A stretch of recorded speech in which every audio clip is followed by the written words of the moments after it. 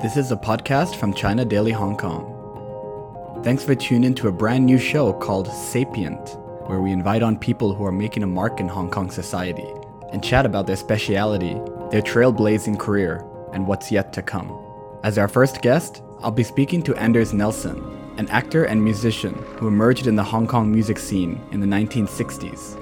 A Swedish American, his family moved to China in the 1950s, and Anders has called Hong Kong home ever since. He was a member of the popular Hong Kong group called The Continentals, as well as Anders Nelson and The Inspiration, and would later become an actor and star in hit movies and TV shows, including playing a role in Bruce Lee's Way of the Dragon. Anders, thanks so much for joining me on the podcast today. Thank you. Apart from being one of the coolest guys in the city, Anders Nelson's artistic career unfolded through the varied periods of Hong Kong, ultimately becoming the well-respected staple in the entertainment industry he is today.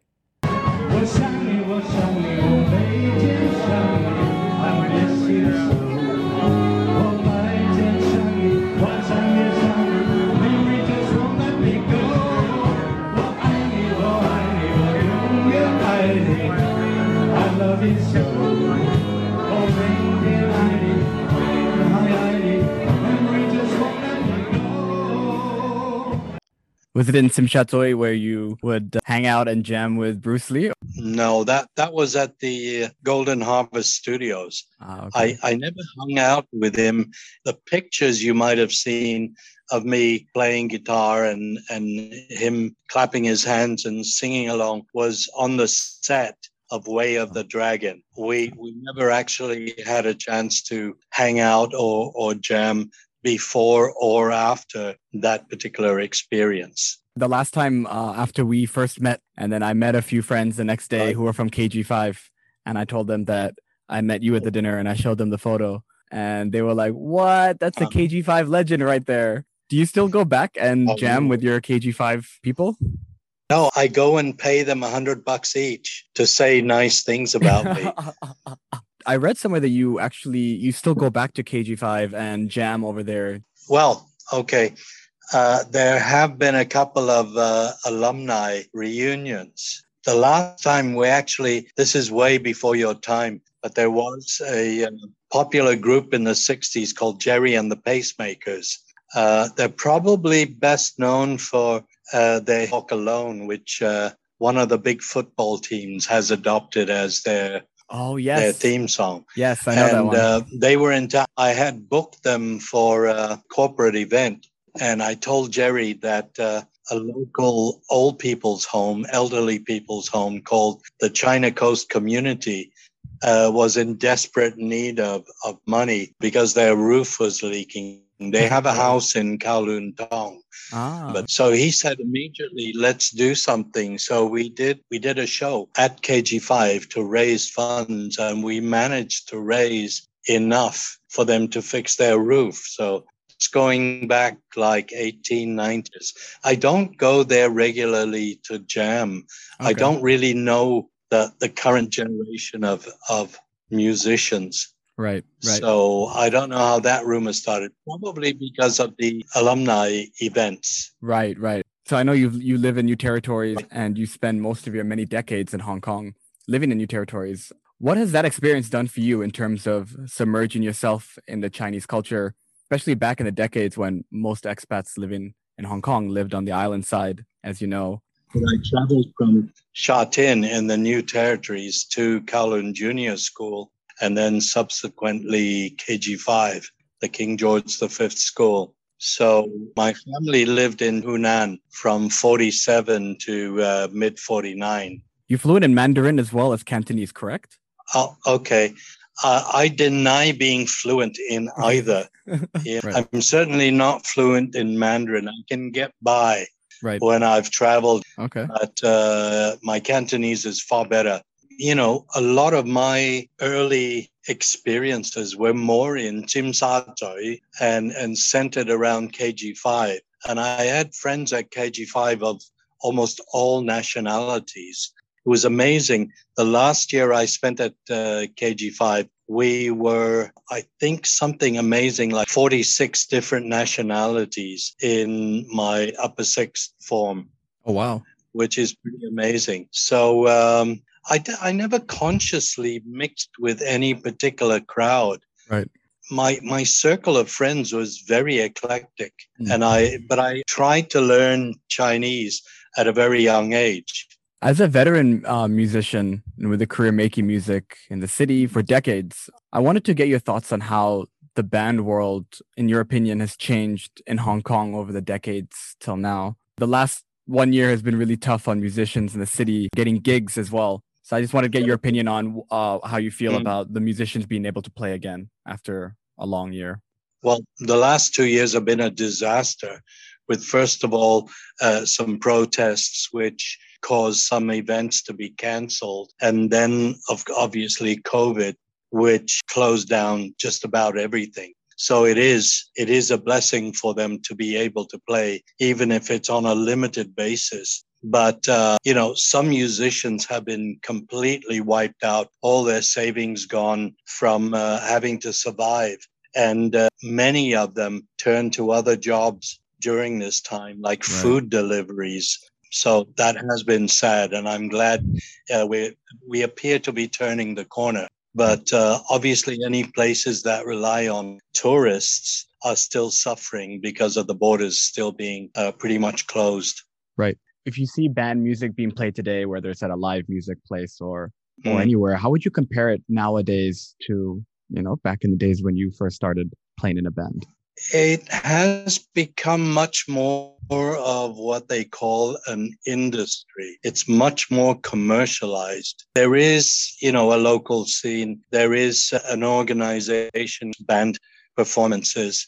So that aspect is pretty much the same. Right. But there was a kind of camaraderie back in the 60s where, if I broke a string on stage, you would lend me your guitar, Right. with full 6 strings on it, or with an amplifier blowing a speaker and so on. There was a difference in that it was a very friendly sort of scene rather than a quote unquote industry where it's very heavily competitive. What about the integration in terms of the integration between local music and local musicians? And I know there's a lot of nowadays there's a lot of Southeast Asians, a lot of Filipinos, Nepali who do a lot of band music, live band music. So what about the integration of these different ethnic cultures and languages? Do you think it's more integrated now in Hong Kong? Not really. It's always been English language, pop, rock, whatever the style of the music was, and then local language, canto pop, thanks to mainly Sam Hui, who's called the godfather of the canto pop scene, Right. came in and swung back towards Cantonese music. But like in the case of Sam Hui, his background was in English language pop and rock and roll. And that is always there, has always been there. But, one dominates for a while and then comes down a bit, and then the other one dominates. But for the past 30 years, since the 80s, which was a golden era for canto pop, I think the one thing I would say about canto pop is that it has remained a bit stagnant, which is why there was a peak in the early to mid 80s, but it hasn't reached those same heights in the past 20 years. Right. It's just sort of plodded along. But it is the dominant kind of music as far as turnover in dollars and cents is concerned. One huge difference between the old days and today is the number of local kids who have gone overseas and studied music formally. For example, that number has increased. So the quality, where there's some excellent musicians around. And of course, they choose what kind of music they want to play for their own pleasure. And then they try to get work as session musicians doing recordings and so on. And quite often, those two types of music will be totally different. They may play jazz for their own pleasure or punk or whatever. Right. And then to earn a living, then they play what's required by the marketplace. And to a certain extent, that indicates that families have had the resources to send their kids overseas to study. And the receptivity to study, let them study those kind of subjects as well, is encouraging. Right. Well, local families have become more open to their children studying the arts. You know, back in the day, back in the 50s and 60s, it was very much a hope in every family that their children would become doctors, lawyers, and accountants. Sure. Because those were the respectable professions and where you could earn a lot of money. Provide means to support the family, yeah. Right. Well, you know, back in the 40s, 50s, if a girl became a singer, it was very close to almost being a prostitute. It was very much looked down on. And a man or a boy who wanted to become a musician was also very much discouraged by the family. I mean, it was almost like joining a gang, you know, not something respectable. Well, I think that's changed and it's gradually changing.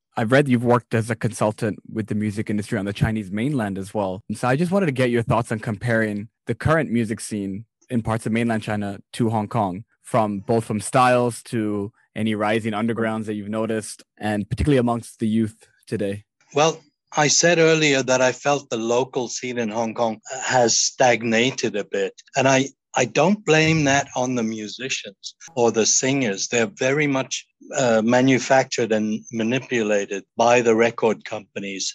I think the record companies in general are a bit maybe conservative or just stuck in their ways. Right. You know, they work to a formula. Whereas up north and then down south in China, it seems to be much more varied. And you have like very different tastes. The southern part of China has only recently kind of let go of being influenced by Hong Kong and is developing their own scene. And up north is much more rock orientated. And then you get up in Mongolia, for example, you get some amazing bands who combine very ethnic local sounds with Western rock. Whoa. And, you know, even adding some throat singing sounds to it. And I love that. I've heard that before. The Mongolian, the throat singing rock kind of, I've heard it. It's really amazing, actually. Well, I think that is what's going to break through internationally someday, rather than just following blindly, you know, the American formula, the formulaic sort of thing. Yeah. There's a lot of that way. It's just following what's popular in the West.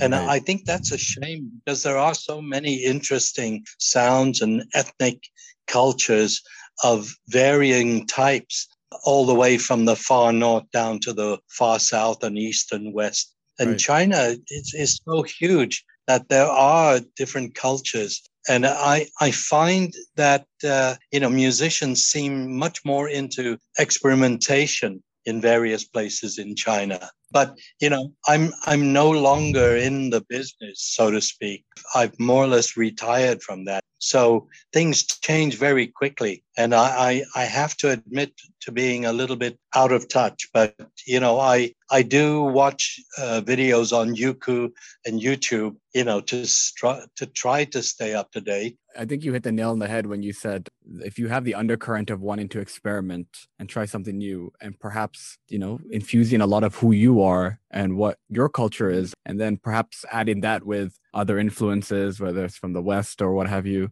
I think that's where the good stuff comes out of it, rather than just pure copy-paste appropriation. And I think that's why in India, for example, Bollywood, as everybody knows, the music industry has continuously thrived and flourished and changed and evolved for their own people, for 1.5 billion people, much more than that, actually, of people who watch and listen to Bollywood music. Right. A lot of the Bollywood hits combine local ethnic instruments and sounds with then, guitars and keyboards and Exactly. Western drums and so on, far more so than any other country in Asia, Right. to my mind.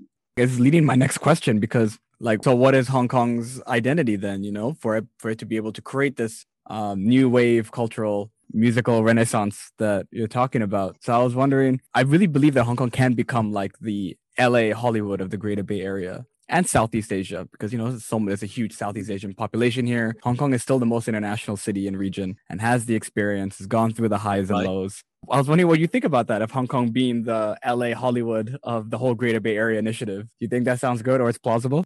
Absolutely. We hit a high point in the 60s and then again in the 80s, as I mentioned, where we reached the pinnacle of films, music, advertising, all the culture related arts, even very commercial ones, where the whole region looked up to us. And then even Hollywood, you had directors like, Steven Spielberg has Right. been quoted as mentioning Hong Kong and Hong Kong film culture, and others as well. And then somehow it has been going downhill, sadly. Look at Korea. Look at the amount of money and encouragement and schooling and training that goes into that whole K-pop scene. And that's been going on for quite a number of years, where there is a lot of training and a lot of education. Sure. And my motherland of Sweden, also the emphasis on music, and not only classical music. Today's pop music is the classical music of 100 years from now. And the music of Beethoven and Bach and Mozart was the pop music of their days. And there is kind of a snooty looking down your nose at pop music. I'm sure you're aware there's an Academy for the Performing Arts in Wan Chai. Yeah. There should be one in each district. Hong Kong has, I think, 18 districts. There should be one in each. And if not one in each, then one in Hong Kong, one in Kowloon, and 5 in the new territories in various places, for more kids to go and be trained in singing, dancing, backstage technical arts and so on. Filmmaking definitely should be far more encouraged, and there should be far more training and education in film.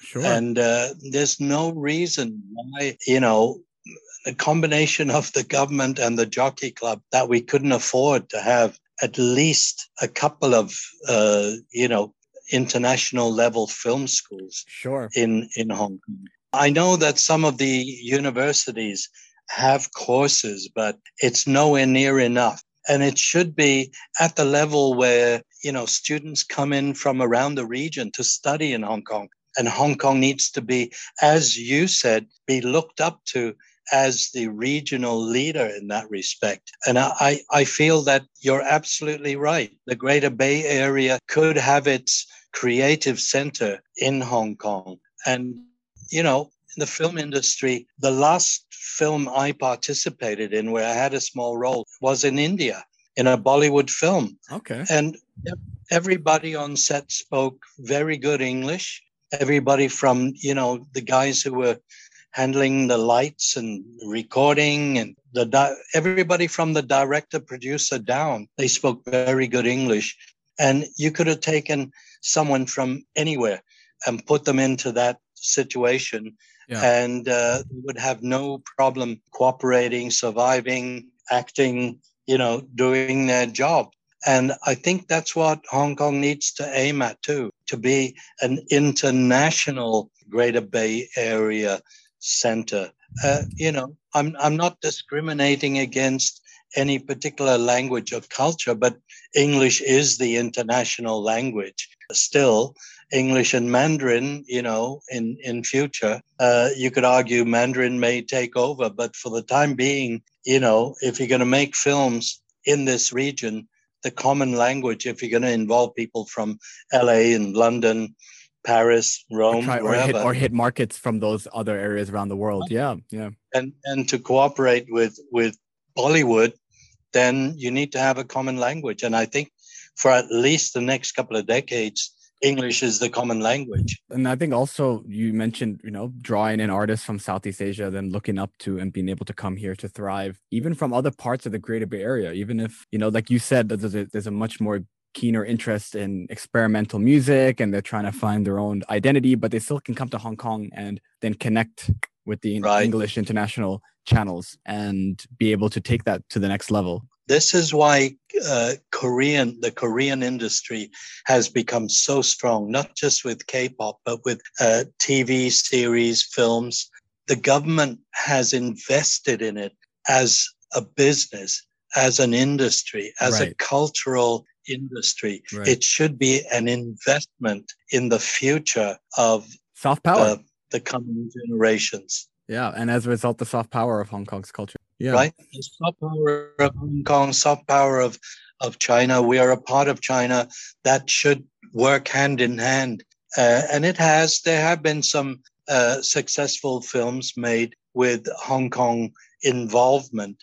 But, the involvement and the cooperation can grow. But the software, the people, is somewhat lacking. I think that, there definitely needs to be an investment in education in the music and film fields. Right. In Chinese mainland, in Shanghai, or anywhere else you've been and consulted or been exposed to the music that's happening there right now. What do you see for that in the future? And like in terms of, is that a growing interest in Hong Kong even? Do you see that becoming something that can produce more content from this part of the world for the rest of the world? Absolutely. There is a very strong music and film industry in China. A lot of the support for that has come from the few big tech companies and a couple of just major corporations who have invested in what you would call the soft power. If you don't sell in your own backyard and you're not successful in your own backyard, you can't expect to be successful overseas. But there is a younger generation here in Hong Kong and in Asia in general who are not so local centric. They think globally. Right. Because of the internet, because of YouTube. They think globally. They don't think in terms of, I'm going to impress my immediate neighborhood. Right. No, they think in terms of just having a hit and hoping for a hit worldwide. And I think that is just going to spread all over Asia, Southeast Asia, from India through to Japan and all the way from China down to Indonesia and the Philippines. Yeah. And hopefully, I'm a great believer in Hong Kong. I'm a Hong Kong person through and through. And we're in a low point at the moment, but so is the whole world. When we bounce back, hopefully we'll bounce back with some amazing films and some amazing music as well. I really appreciate you coming on to the podcast. It's a brand new show, Sapient, and I appreciate having you on as the first guest. It's my honor. My honor to be your first guest. That's all for this segment, guys. Until next time, stay healthy.